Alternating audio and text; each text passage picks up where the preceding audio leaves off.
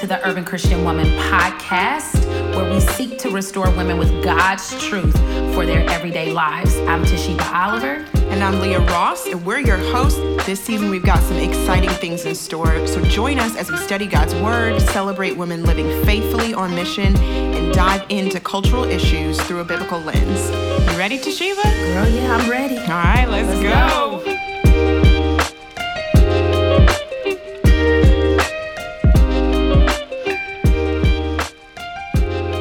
Welcome back, ladies, to the Urban Christian Woman podcast. I am Leah Ross, and I'm without Toshiba. But I'm here doing some incredible interviews. We're in a series called Co-Journeying, and this is just going to be really encouraging for all of us. We are in a space where isolation and loneliness is like at an all-time high. We are in a space where even brothers and sisters in Christ are not necessarily in community and churches. And so it's our heart to really dig into what it looks like to co-journey with brothers and sisters in Christ, because the Christian life is filled with different types of journeys. You're in different seasons, and it's so essential to be able to do those with others. So the goal of this series is to talk about the various ways in which urban women can journey so that that woman can grow, she can flourish in her fellowship with God and in her fellowship with others. And we're taking like our framework for this from Ecclesiastes 4:12. I love the New Living Translation that says, "A person standing alone can be attacked and defeated, but two can stand back to back and conquer. Three are even better, for a triple braided cord is not easily broken." And so today I have as my guest Pastor Duane Davis, who's on the mic, and we are going to be talking about co-journeying with your local pastor. Thank you for joining us, Duane. Yeah, thanks for having me. I mean me. Thank you for joining me. Well, I feel so alone. It does feel different without Toshiba, because at the beginning of the podcast, you guys are always having such a good time. Yeah. Toshiba is snuggling her newborn baby at home and doing great at that. So y'all keep her in prayer as she transitions into this new season of motherhood. But in the meantime, Duane is here joining me, and I'm so thankful. I want to introduce the ladies to you, Duane, okay. And you are officially the first man ever on the Urban Christian Woman podcast. Yes. Is that even allowed? I mean, it is only slightly in this context because you're my local pastor. So, ladies, this is my local pastor, Duane. He serves as the pastor at Heights Pres Church in Cleveland, Ohio. Before coming to Heights, he worked at a variety of roles as a church planter, a pastor, and an English teacher. You taught it at a community college, Duane? Yes. That's cool. All over the place throughout North Carolina and Pennsylvania. He and his wife, Julie, have been married since 2001, and they have 4 children, Aiden, Abby, Stephen, and Jonathan, who is my personal son's roll dog. So they're buddies, that is really cool. So welcome, Duane. Thank you so much for having me on. Yeah, absolutely. So I want you just to start, because that was a very brief bio, and there's so much more to unpack about Duane. So tell us a little bit more about yourself, about who you are, and how you are like in the space you are now as a pastor. That's a good question. I have 4 kids. I've been married to my wife, Julie, for 20 years, as we said in the podcast, 21 now. And Julie's from New Orleans. She is one who is a lot like Jonathan, our son. She kind of takes the party with her wherever she goes, and has that, New Orleans spirit in her blood. Loves music. I can testify. Just like, having a good time with everybody. Mm-hmm. And so she is a wonderful person to be married to. I, on the other hand, am the super serious, super stodgy person who just likes to sit around reading all the time. Yeah. And I've loved moving to Cleveland. We've really enjoyed being here. Yeah. Love Heights. You've only been here a short time. The church, but Cleveland has fully embraced you. That's good to know. Yeah. And I hope we're embracing Cleveland. Mm-hmm. Yeah. So tell us a little bit about like you as a pastor. Like what called you to the pastor in the first place? What was that call like? What makes you come alive? What do you love most about pastoring? I was teaching high school English, and I was a part of a church in Raleigh, North Carolina, and there was a guy there who's the pastor. His name's Terry Traylor. He's dead now, but he was like my mentor, while I was there. And but not in an official capacity, kind of in a come alongside you capacity, you know, and he would just say, hey, why don't you teach a Sunday school class with me? Hey, why don't you help with this mercy efforts? Why don't you take a seminary class? And the other thing that they were doing at the same time was church planting. So he was training people to go out and start new churches. And I just never been involved in anything like that. So in growing up, I had a traditional view of pastor. My dad's a pastor, which PK. Yeah, so we can talk all about that. He was a military chaplain. Yeah. Yes, yeah. So I was an Army brat and a PK, doomed to years of therapy. It's my usual joke about that. But I had a traditional view of pastor as like the one person who's standing up in front of everybody, he's doing the visiting of the sick, he's opening the church, he's shutting it, he's pretty much the person who's in charge or whatever. But at this church in Raleigh that I was a part of, it was way more of a vibrant community, shared experiences, and people were, you know, literally moving from one part of the town to another part of the town to reach people. They were starting different ministries and all that kind of thing. And so I just thought, like, man, it was exciting. I wanted to be a part of that. And so as I was taking some seminary classes, it was the guy, I still remember the moment, the guy was kind of, the teacher of the class was working through Acts 1 through 8, and he was saying, a lot of people think this is about the Holy Spirit, a lot of people think this is about prayer, a lot of people think this is about, there's a whole variety of things, charismatic gifts, but his argument was ultimately that Acts 1 through 8 has just a ton of preaching. There's just like a lot of people talking, obviously empowered by the Spirit and things like that. I was like, I want to do that. I want to do that more than anything else I've ever done. And I had never preached. I had never, you know. And so from that moment forward, I was sort of like, I'm going to quit my job teaching. We're going to move. I'm going to go back to school, and I'm going to, you know, enter into this pathway. Yeah. Sweet. So that, Yeah. So, like, from that point in your call into the pastorate, like, in your words, what is the role of the local pastor, and what does it look like in a healthy context? Yeah, I have been thinking about this one a good bit, and I feel like the role of pastor is shepherd. So I feel like the biblical imagery that you see throughout, I mean, you can think specifically of 1 Peter 5, you can think of, I was even just looking at Acts 20, where Paul is weeping when he leaves the Ephesian church because of the close relationship that they had.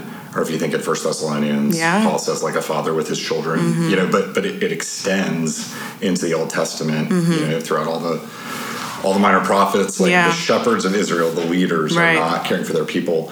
And so for me, the most important thing that I think I've learned is to see all of the various things that I do as serving the ultimate purpose of shepherding the people. So caring for them, leading them, guiding them, feeding them, supporting them, working alongside them as they go out to do the ministry that God's called them to do. Yeah, that's really good. Yeah, several months ago, I was listening to a podcast with Eugene Peterson, and he was talking about like the way that he pastored and shepherded in his career, but it was almost like this getting opportunities to like spiritually diagnose, right? Like your people, right? So he would come and he would hear their woes and he would prescribe a psalm and he would pray with them. And then he would like circle back and check in. And I just get that sense of like shepherd is like, this caring for the well-being of your soul. But like, we know that we're integrated in whole being. So it's like your soul and how that plays out into the rest of your life, like your finances, your home life, your family, your job choices, like all of that. And it stems from that. And so, that's really the concept of shepherd then is more than just someone who's a really good preacher, right? Yes. And that's hard for me because I value preaching, as you know. Yeah. He's a good preacher, y'all. Well, no, it's not about being good. It's just about like how important it is and how much time and energy you want to invest into it. Right. But in my best moments, I recognize that's in service to, I mean, what God is doing in that group of people and for what happens with them and to them and through them. It's not just like, hey, let's all go hear a good lecture and let's go home. Right. And I think that like as we sort of frame this through co-journeying, that's super important to talk about shepherding, because your average Sunday morning is not very like interactive, right, with the sermon and, you know, your members of your church, but that is like you said, is a part of the shepherding, right? And co-journeying is really how we walk together in our faith life, you know, brothers and sisters in Christ. And so I think like just being able to say, oh man, this guy's my pastor, he's a really good preacher, but like, what does that shepherding look like, you know? And so I hear you saying that's really important. Yeah, and I feel like it begins with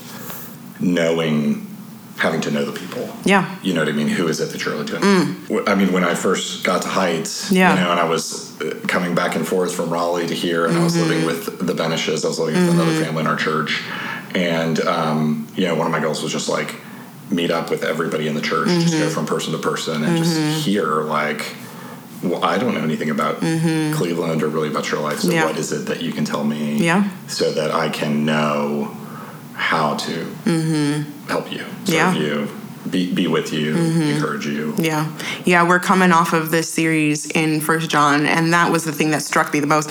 Actually, like real talk, this is the reason that we were like, when we do co-journeying with their pastor, like it can't just be some Instagram pastor. Like it needs to be our local pastor. Nice. Because the idea that John was so like intimately acquainted with these people that he was writing to and like knew them, knew their struggles, because of that, like had a position to speak like both like strong and loving, encouraging words to these people. Like to me, that's the beauty of the shepherding that happens in the local church. Yes. That can't happen on a platform. That can't happen through social media, but that happens in the context of the local church. Yes, Ken, I want to talk about this. Go for it. So, because what's great about that is like people listening might be like, who is this random guy? Or, you know, like I'm not a celebrity pastor, but I've run into so many occasions where there's so much information available that the average congregant now is just like, hey, I've been listening to you can stream, you can YouTube,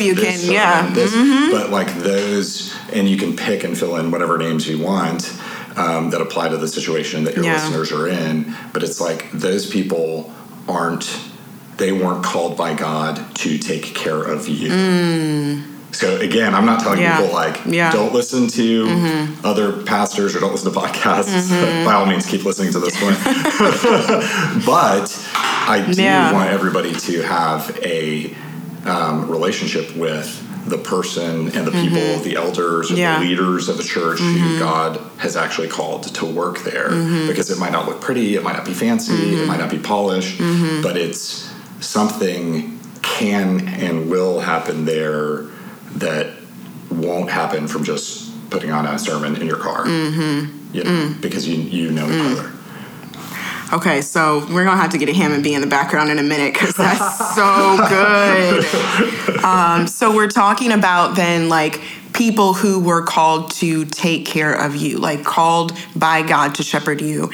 And so for you, Duane, as a man who's a pastor, as you co-journey, as you're called to take care of women, your sisters in Christ, in the body of Christ, like what has that looked like at its best?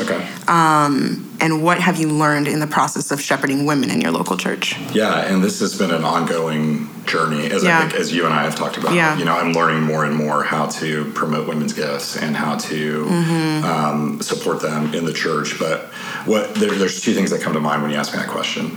One is the amazing ways that women in the congregations that I have been a part of have taken on and started really amazing ministries. So like, I feel like, you know, when you're the pastor of a church, the people in the church support the church, and then you take the money and you give it out to all these organizations. And every time there's an organization that we were supporting, Crisis Pregnancy Center, Thrift Store that hires people in the community and gives things away, medical, you know, resources for underprivileged people in the city. Just like every time art programs, every time there's one of those, they're almost always, in my experience, is a woman who has felt called by God, convicted of the need, and just said, I'm going to do this. You know what I mean? Yeah. And so being a pastor to those women is so encouraging, because it's just like, hey, we are out on the street with real people helping. Yeah. How can we help more? And then I'm saying, yeah, well, you might think about this, or here's some financial resources, or here's ways that we can pray for you. Here's ways that you can help people in our church know how to help. Yeah. Do you know what I mean? Yeah. And so I'm not saying that like men don't start organizations. But I'm serious. In my experience, 20 years, 90% of those are women. And so we talk about this as much as you want or not, but even like in the car over here, I was thinking about that. And I wonder, part of what I wonder is part of that because, and these are things I'm celebrating, but is part of that because there have been limited opportunities for women to serve in, and in my situation, it's like a more conservative evangelical church, have there been limited opportunities in the church, so that then they felt like they've had to start something outside of the church? Or is it just kind of the case that this is what it would be? Yeah, I think generally that is the case. It is, I mean, even there are studies that talk about, like, as women lead, there's a sense of communal, like, coming with, even more so than men in leadership.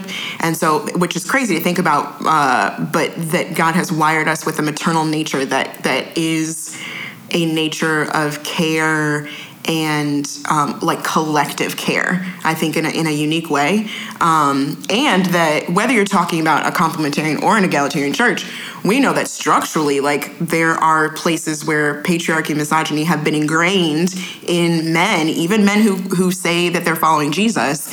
And so even in spaces where there's equal positions of ordination and leadership, there's not always equal access. And like, there's a book that you and I have both read by Michelle B. Barnwell that talks about that, of like, even in equal spaces, there's not always a sense of mutuality. And so I think that is true. If you run up against this wall, but you know that God has called you to do it, like, you're going to find pathways, you know? Yeah. You're going to find a pathway. And then from a pastor's perspective, it's a mix, I guess, right? Because it's so much to celebrate, because I'm like, look at what these women are doing and what they're accomplishing, but also with that sense of like, are we in the church also promoting those same gifts for them? Yeah, and I think that's tricky, because God's always he's gonna what is that expression? Shoot straight with a broken stick. Did I mess that up? No, the one I've heard is draw straight lines with crooked sticks. I'm like, you don't shoot with a stick, so I don't know. But it is true that, like, we as women of faith can take hope that, like, even if we are trapped in a broken system, like, God is going to find a way to use the vessels that he wants to use and to get the glory. And so I think that's even encouragement to women in local churches that maybe don't have pathways to, like, quote unquote specific titles or whatever, but like, be walking alongside of your local pastor saying, what are ways that I can truly walk in this, and praying for a pastor who's going to support you in that. And I'm thankful that we can, like, celebrate that here on this podcast today, that there are ways that can happen. And if it's not happening, like, pray and ask the Lord, like, where he has you. Like, does he have you there, or does he have you a place where your gifts can really flourish? So. And then can I say a second thing? The second thing is, I can't remember now what the original question is, but experiences with women. And what have you learned? Shepherding women along the way. Yeah, the other thing is the moments that I recall are also just in some of the more painful or even tragic situations, whether it's like a miscarriage or a stillbirth or someone's mom who dies or a case of abuse, just like the privilege of getting to enter into some of those situations and just like sort of I don't know what I want to say here, see the world from a woman's perspective, you know, what it is to, you know, at times be a mom, what it is to have these really negative experiences with men, what it is to those are, I would just count them as privileges, and they're the moments I remember, you know, which is just like, things are going wrong, I get to help in some ways, and that really has just sort of shaped me and strengthened me. Yeah. I think. Yeah. Yeah. So. That's solid. Yeah. So, I mean, we're talking about women. We also, a huge part of our demographic is like younger millennials, because I'm going to say I'm a geriatric millennial, okay? I'm on the older end. And Gen Z, right? Who we know right now are straight up just really struggling with their relationship with the church. Like many are straight up leaving churches. And so for you as a pastor, what is a vision for healthy cross-generational, what are the visions for healthy cross-generational trust building and shepherding look like? Like, what does it look like to heal what has been broken in the local church across those generational lines?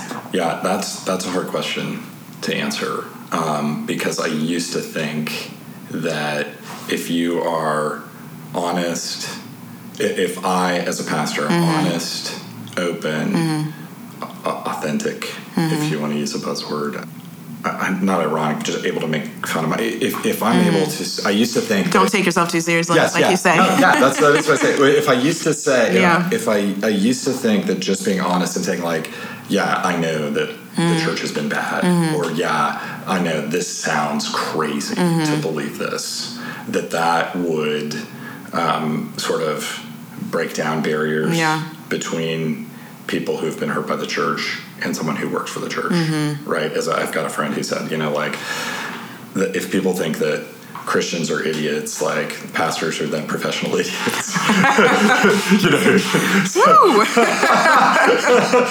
That's how people I run to think. Yeah. And so I'm always trying to like break down those barriers, which is just to say like, not every experience with the church has to be bad.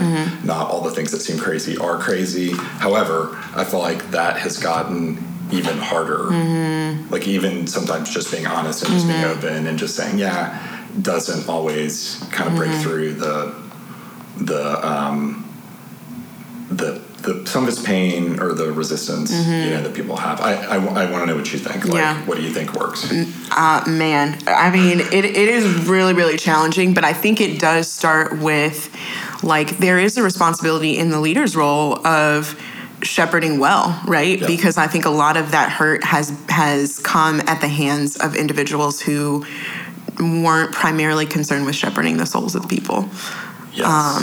And in that way, I mean, like, maybe the honesty does more good than I think. If you ask for forgiveness. But it's almost like honesty in proximity, though, because it has to have, which I think it has to come in proximity, because it has to have a weight of, I'm not just doing this to absolve myself, but I'm doing this so that I can like maintain proximity to do some real repair, Yes, so that it's not like you can't, somebody who's let's say deconstructing or whatever is not, you're not going to argue them out of the deconstruction. It's going to be much more easy if you have, you're going to develop a relationship with that person, that you can speak into by actually loving them, right where they are, and learning what's really happened and understanding, and all of that just takes a long time. It takes time. I mean, I feel like with the frame of co-journeying, it keeps circling back to like this time and the proximity, and this is why we're talking about the local church, right? Because this is happening in actual relationships with with your local pastor and the consistency of being in their lives. So, Well, so, I mean, we're hitting on all the testy demographics, okay? We're hitting on women, we're hitting on Gen Z, and now I want to talk about the relationship with brothers and sisters in Christ, in the body of Christ in the local church. So for you as a pastor, what does it look like to foster healthy relationships between brothers and sisters in the body of Christ? Yeah, and that one I feel like is more simple, because I just feel like one of my goals is just... Is it? Because it feels hard. It feels hard, okay. Dang it. Okay, we can go back and forth on this, but I think the goal is simple, the outcome is not simple. So getting people together in the room, you know what I mean? So just anywhere you can. I get that there's a space for a women's ministry, I get that there's space for men's ministry, but for me, seeing everybody together, like we're going to participate together in small groups. It's one of the reasons I like small groups more than like a Sunday school where you just have one person up teaching or whatever. It's like we're sharing what's happening. We're together having the same discussions about theology. You know, that's the thing that we've talked about before. Like, it's not like there's certain topics that alone are open to women and available, and they should think about it. There's certain demands, like all the good gifts that God has given us are open to all His people. You know, and so attempting to promote every member ministry for me has been the most helpful in seeing women as an essential half of the members, half the church. You could tell me half the church.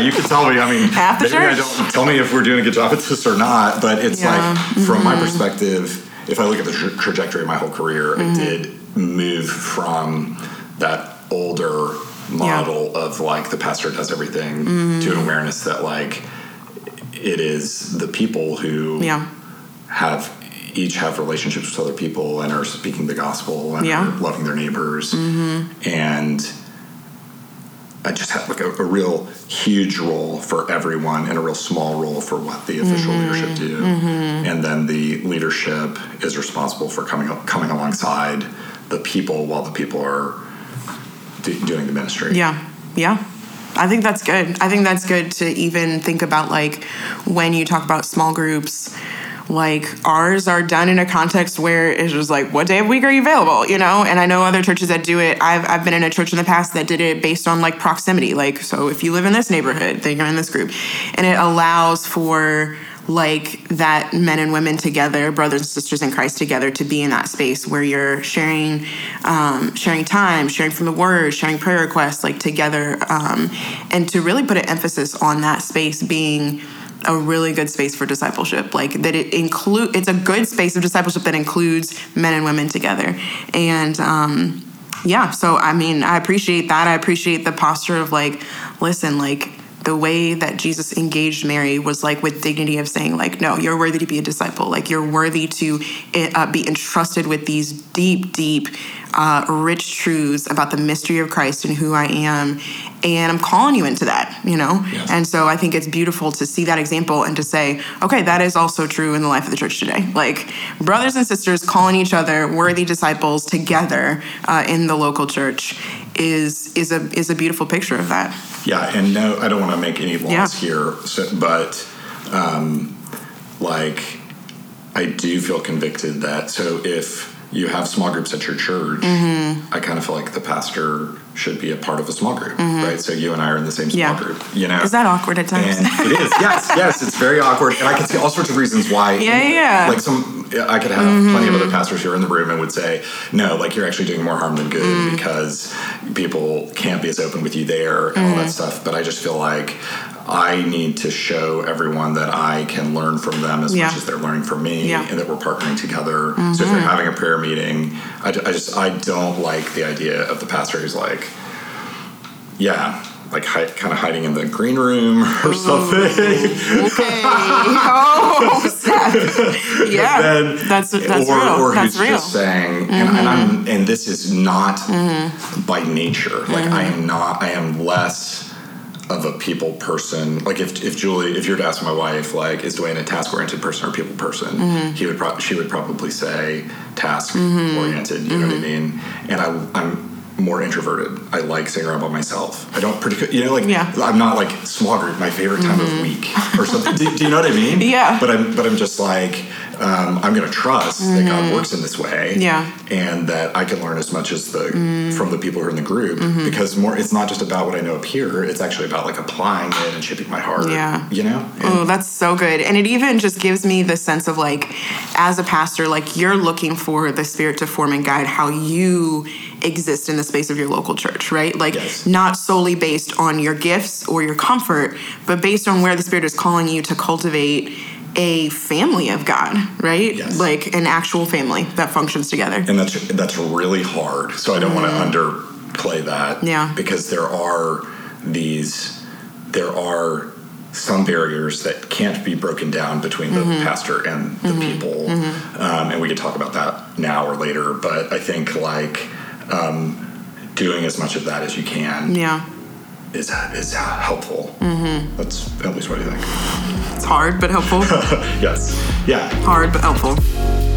Ladies, if you're enjoying the ministry and content of the Urban Christian Woman, would you take a minute to write a review and give us a rating on iTunes? Our goal is to get truth into the hands of urban women. You can help us by leaving even a 1-sentence review and some stars. This simple act will help increase our visibility for more women to find this podcast and resources to help equip them in their everyday lives. So girl, what you waiting for? Just go ahead and do it right now.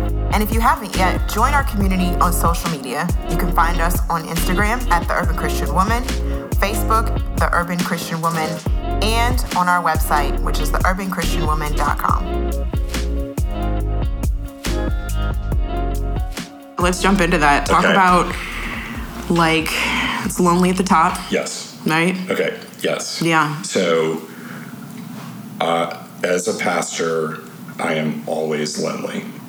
So I would, if you have a pastor, if you're listening to this podcast, assume that he or she is lonely. Okay? Some reasons why.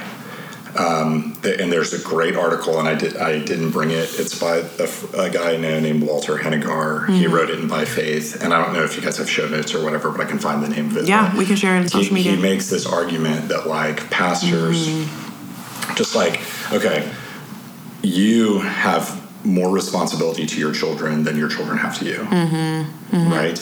Yes. It's not 50-50. It's not like I wish it was. But now, my teenagers, my 6-year-old son says, he will argue that, like, no, like, if you turn off my phone, I need to turn off your phone, right? That it's 50, but it's like, actually, God has created this system in such a way that I am responsible for your health and for your well-being. Yeah. And you, by default, have less responsibility towards me because of the nature of the way that system works.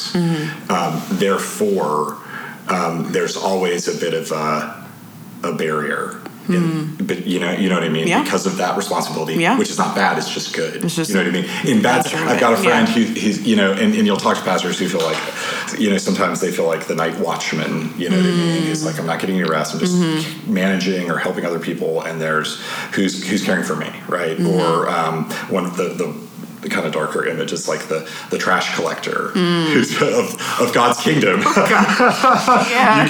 You can delete that out of this. We'll get the editor, the producer to edit out. Who's like, I'm always in problem solving mode. I'm always in crisis mode. I'm always in helping mode. But who's like helping me? So I can relate to that deeply as a parent. Okay. Especially coming out of this week where I'm like, my kids do not care that I'm tired. They do not care. They will not relent. But so cross that bridge for us. Okay. Like, how does that relate? So then there's two, and this Walter Hennigar makes the point that there's two things. One point will be his, one point will be mine. The pastors do need other pastors who are friends, and sometimes that gets a bad rap because you're like, the pastor should be with the people I've just said, should be going to small groups and hang out with everybody, and that's why there's tension. But at the same time, it's really important that pastors walk into a room with other pastors who understand what it feels like to be in that same situation automatically without having to explain it. If you know any teachers, teachers, you get two teachers together, man, what are they going to talk about? But it's because it's a stressful job, right? Because they're caring for people. And so they get together and just like, I need other teachers to emote with, right? And people in the army are kind of the same way I've noticed, in the military. And pastors are the same way. They need other pastors who are friends so that they can have a sort of this 50-50 totally reciprocal relationship where there's no calling or responsibility or burden. I don't mean that in a negative sense, in a positive sense, of having to care for people who don't, because underneath that is like people don't want to be cared for. I mean, people don't sometimes, right? Like you're saying this, but sometimes people are like, hey, there's some sin involved here. No, I don't want to do that. Or there's a new belief that you need to have. I don't want that. It's like a weird thing where you're constantly in the process of trying to affect change, and the people don't want to change. And just the whole Bible is the example of that. I mean, Paul talks about a lot of the pain of that. Yeah, the pain of that with his spiritual children. So, yeah, I can relate. I can see what you're saying, that there's pain in that relationship, even when it's a positive one. Yeah. And so I think you want to, I'm trying to figure out who I'm talking to here. If you want, I hope that you're in a church where your pastor sees his role as coming alongside of you, and I'm speaking to anybody who's listening now. Yeah. But I also hope that you see your pastor as someone who carries a responsibility, is at times lonely, has a difficult job, faces the stresses of that, and needs you to support him for sure, but also needs other pastors to support him. Like, that's what I would ask. Like, who are your friends that are pastors? How are they carrying? This is so good, because I feel like what the push point, or maybe like what we can push out as a challenge to our listeners, is like, how are you supporting the flourishing of your local pastor? Yes. How are you supporting the flourishing of your local pastor, ladies? Like, is it in creating space? Is it in even like, and praise God for just like the proximity of even smaller churches, like you have that accessibility to be like, hey, like, if I get an email from you on your day off, Duane, I'm checking you, okay? Right. Like, wait a minute, I know this is your day off or whatever. Or just, I mean, even those guard points, or even celebrating, like sending encouragement, or celebrating like opportunities that your pastor gets to connect with other pastors and to be encouraged and to just build those relationships that are life-giving. Like, what does it look like to co-journey with your local pastor in a way that supports his flourishing? And that is ultimately your brother in Christ as well. Yes. And it's something that I have to remind myself, like, if I am, like, since you said the day off and resting, like, if I am only working all the time and I'm like a robot and I'm burning myself out, all I'm doing in coming alongside my people is giving them a model of how to destroy themselves, right? How to burn themselves out too. Yeah. So it's sort of like, I need to be able to take breaks and rest. Man, yeah. And sometimes that means, it's I can even feel the tension in it, because it's like, sometimes that means, no, there's a real crisis, obviously. Right. Yeah, I'm there, but there are moments where I have to say no. There are moments where I have to say, I don't understand. There's moments where I have to say, I'm not sure how to help. There's all these limits that are, that everybody, I think, I guess instead of treating it as some kind of like mystical position, they just need to talk about so that it is like, just like you and me, like, wait, you just responded on Friday, it's your day off, why are you doing that? Oh yeah, I'm not being a very good example. And then we can protect each other in a way. Yeah, and I even feel like the Spirit is just really stirring me up. One more exhortation, which is that, like, for us, if you are listening and you are a part of a local church, and the only time you reach out to your pastor is when you have a complaint, or when you don't like something, or when something's not going your way, or when you know what I'm saying, like there's beef with somebody else, like that is a sign of an unhealthy relationship. Yes. Like, I'm just going to drop that right there, because you use the example of even in your household, and I think about, like, the way that I've just been, y'all pray for me, I've been deeply struggling with my motherhood responsibilities lately, and when it feels relentless, so like all I get is complaining from y'all. Like, every time you open your mouth, it's to tell me about something that you don't like. And that's not life-giving. That doesn't cultivate love in our relationship. Now I got to fight for it because I'm the mom, right? And like, I don't get to just respond in kind to that level of disrespect. But like, I'm just thinking about what cultivates like flourishing in a relationship, right? That it is also encouraging the pastor, also like affirming their gifts, also saying when things go right, also saying when you see growth, like calling those things out as well, and not just the complaints. Yeah, I like the family imagery, because you can have a healthy relationship with a child, and that healthy relationship probably involves, even though you have more responsibility to them than they do to you, it still involves, hey, let's just go out. I'm going to take you out to lunch. Yeah. We're just going to talk about you.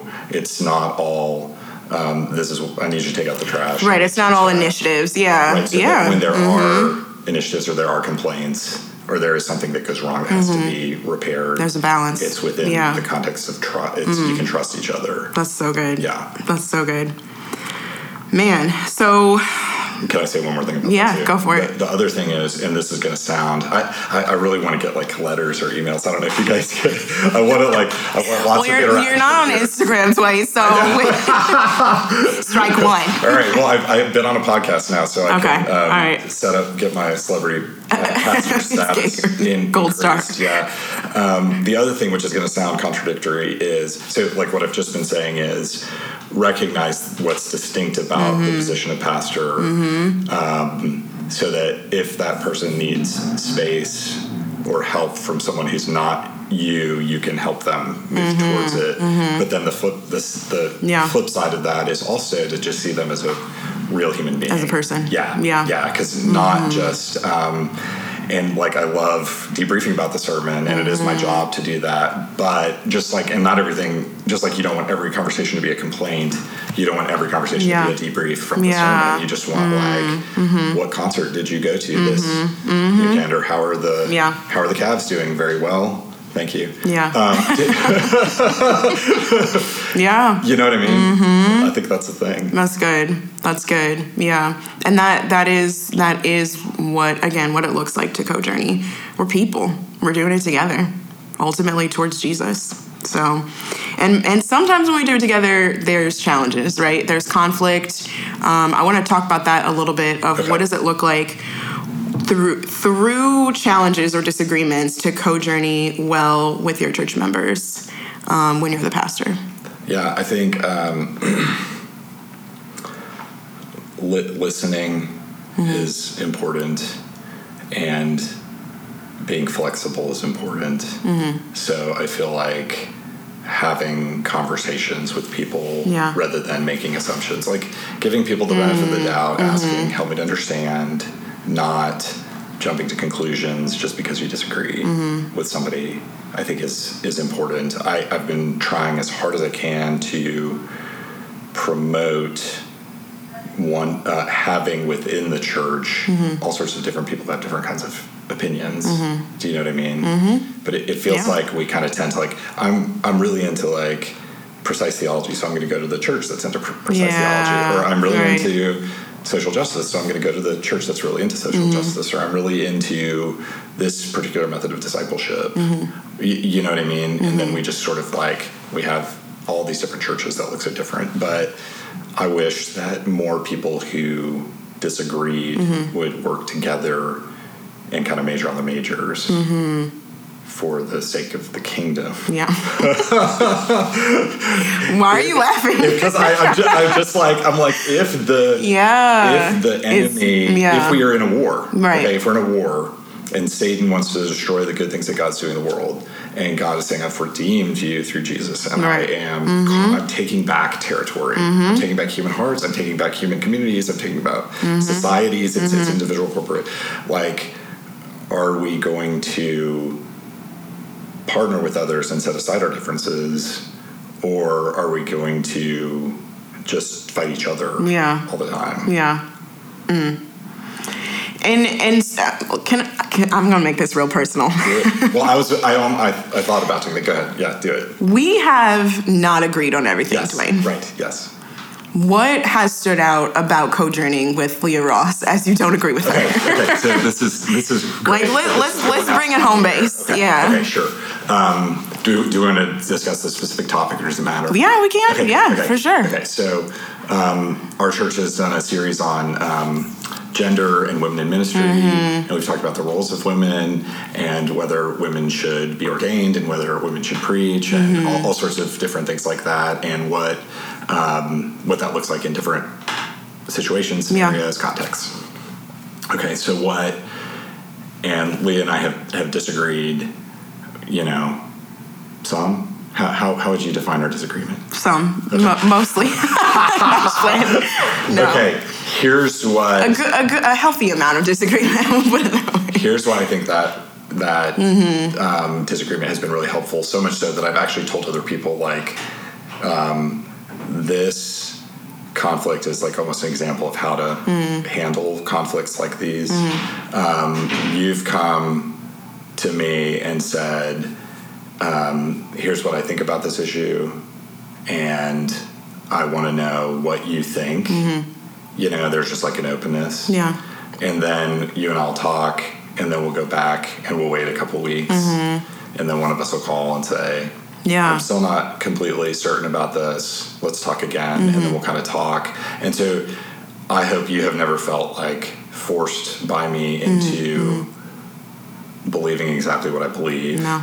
And I've never felt from you that I'm being pushed or like that you're demanding me to change my view. Right. It's felt like a working out of it. Yeah. You know what I mean? And so the moment I remember the most is just like me saying, hey, I am not telling you what to do right now or yet. Right.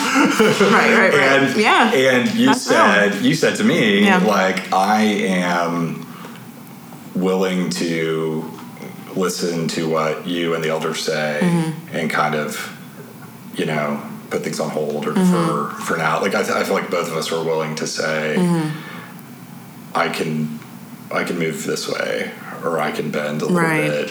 And so I feel like our relationship is better having had this conflict than worse. And like 90% of conflicts I've had in my life, they usually feel like they're worse. Yeah, that the more you talk, the harder it gets. Yes. Yeah. So I don't know how to. I don't know what you think about that. How to. I mean, what your perspective is on that. I would definitely affirm what you're saying, and I think that the thing that has stood out to me the most, and I hope that I have repeatedly affirmed your authenticity. Like, as we've talked through difficult things that we've not agreed on, like, you come with just like an openness and like.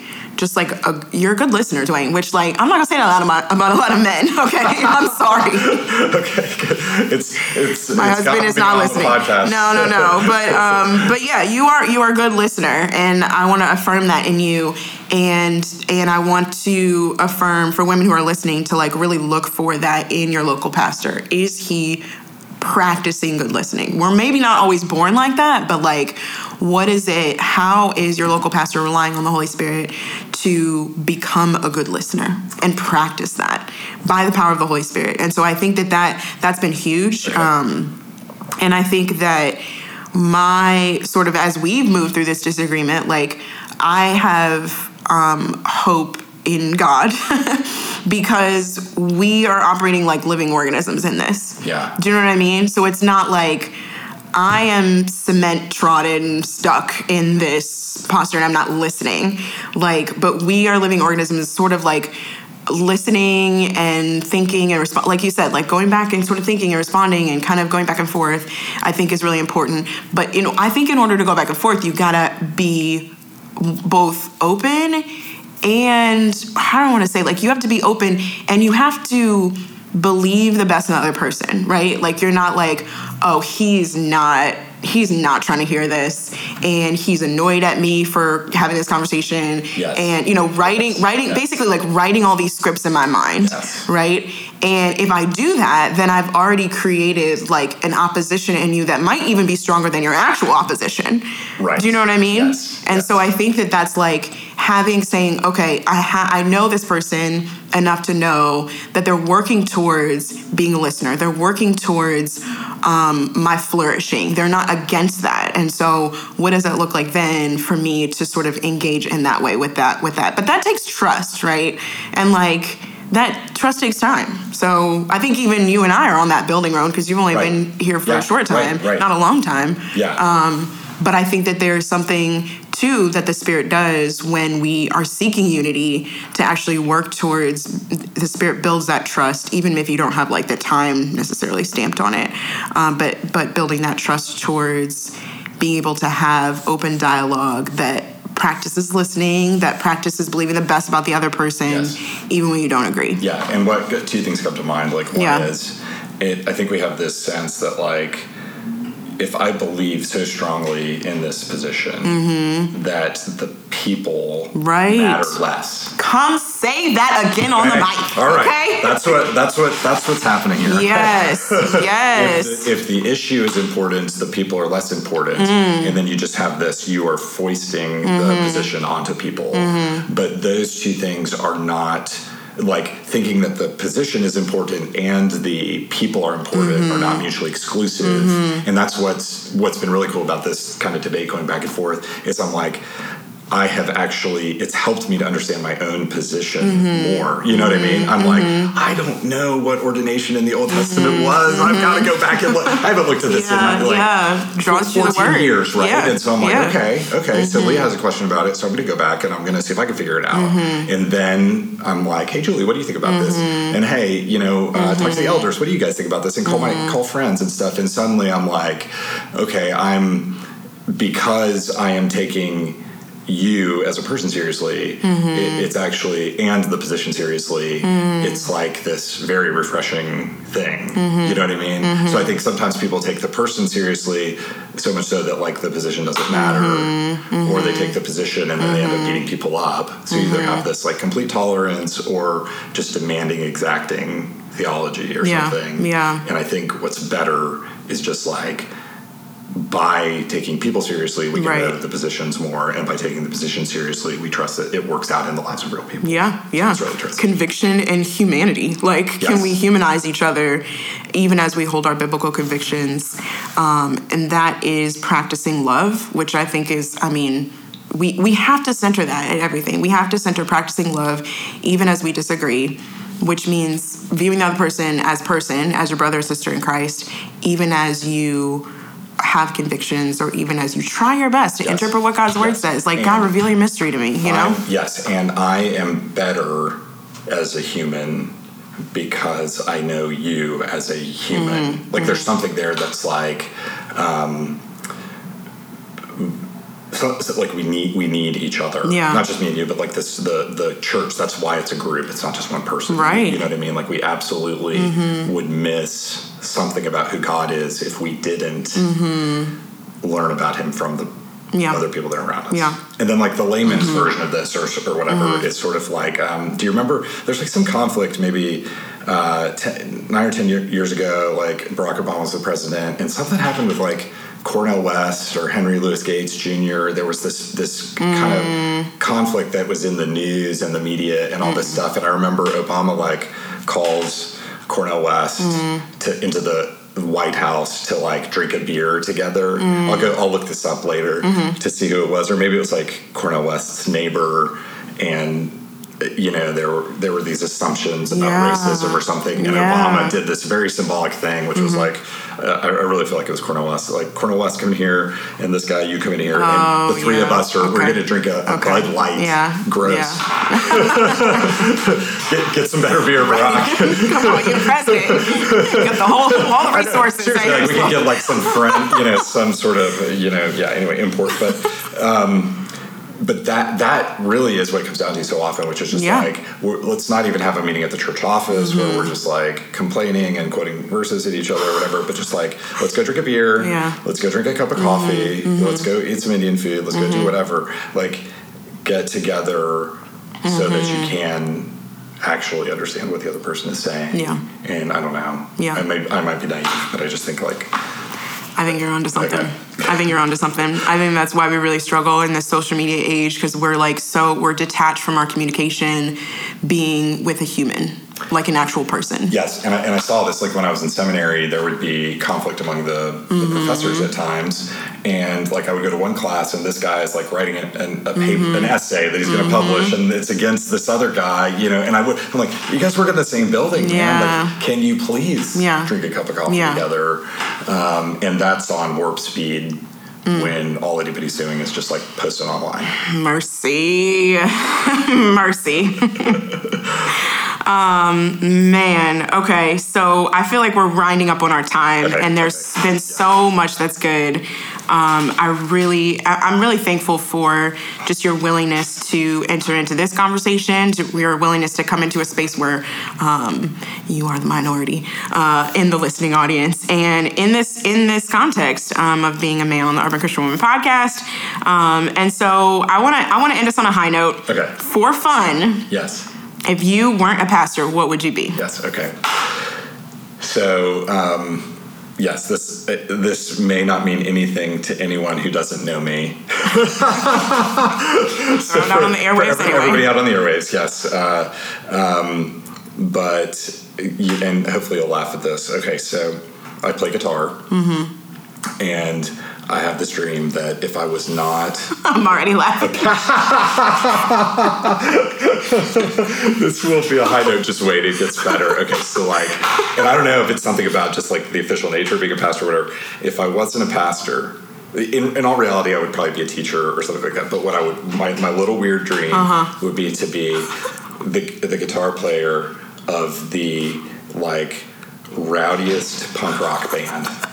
All right, I'm telling you, just white guys on stage, screaming into a mic, gosh. Jumping around, just every night while the crowd goes crazy, sleeping all day. It's just not possible to the dude who wears the sweaters and the glasses. I know, that's why it's a dream. I know, that's what. See, you need to get a picture on there of me with with the sweater. Oh and the glasses. With the sweater and the beard. I'm very dorky. The sweater, the beard, and the glasses. Person. So yeah, that's my little dream. Hilarious. Is to just be in a band and just yell at people every night. Might be better balanced as a person. This is not all pent up. You're just screaming it out. I know. This. Yeah, you can psychoanalyze me on this. What does that mean? That it's all bottled up. Oh my gosh! It's got to come out somewhere. Yeah. So there you go. Facts that very few people know. Almost no one would know that. It helps me not take you too seriously. Yes, Julie would know that, but not many people would know that. All right, man. Well, thank you, Duane, for giving us your time and your wisdom, your insight. We really appreciate it. Yeah, thank you. I'm honored to be on the podcast and to be the first male to be on the podcast. So it is a privilege. It's been fun. Yeah. Will you pray for us as we end? Yeah, I'll pray. Father, we thank you so much for the gift that you've given us of your Spirit, and that the Spirit works in men and women, and in lay people and in pastors. And you have gifted all of us uniquely and differently to contribute to the beautiful thing you're doing in the world, in creating a community that can show those who don't know, show the world what a real life is like. And Lord, I thank you that works itself out in counterintuitive ways through conflicts and through misunderstandings and through stops and starts and in broken people, like Leah was saying, crooked lines, crooked arrows, crooked sticks, all that you are working to make something beautiful. And so I pray that you would help pastors everywhere to trust you, rest in you, listen to the people in their congregation, especially those who are deeply anxious, frustrated, who have been hurt by other pastors. There's so many areas that we need help here, so help them to listen. And I pray that for people, and I pray especially for the women in congregations everywhere, that they would be able to encourage and support their pastors, but also challenge them as there are conflicts by having solid, open relationships with one another. So I guess it's a weird thing to pray, and I will end with not taking myself too seriously, but I pray that more and more people would have beers together and that, or a glass of wine or whatever, and listen and wait on you to see what it is that you're doing in the world. And we thank you that we could have a little part of that. And I pray all these things in Jesus' name. Amen. Amen. Have a blessed week, ladies.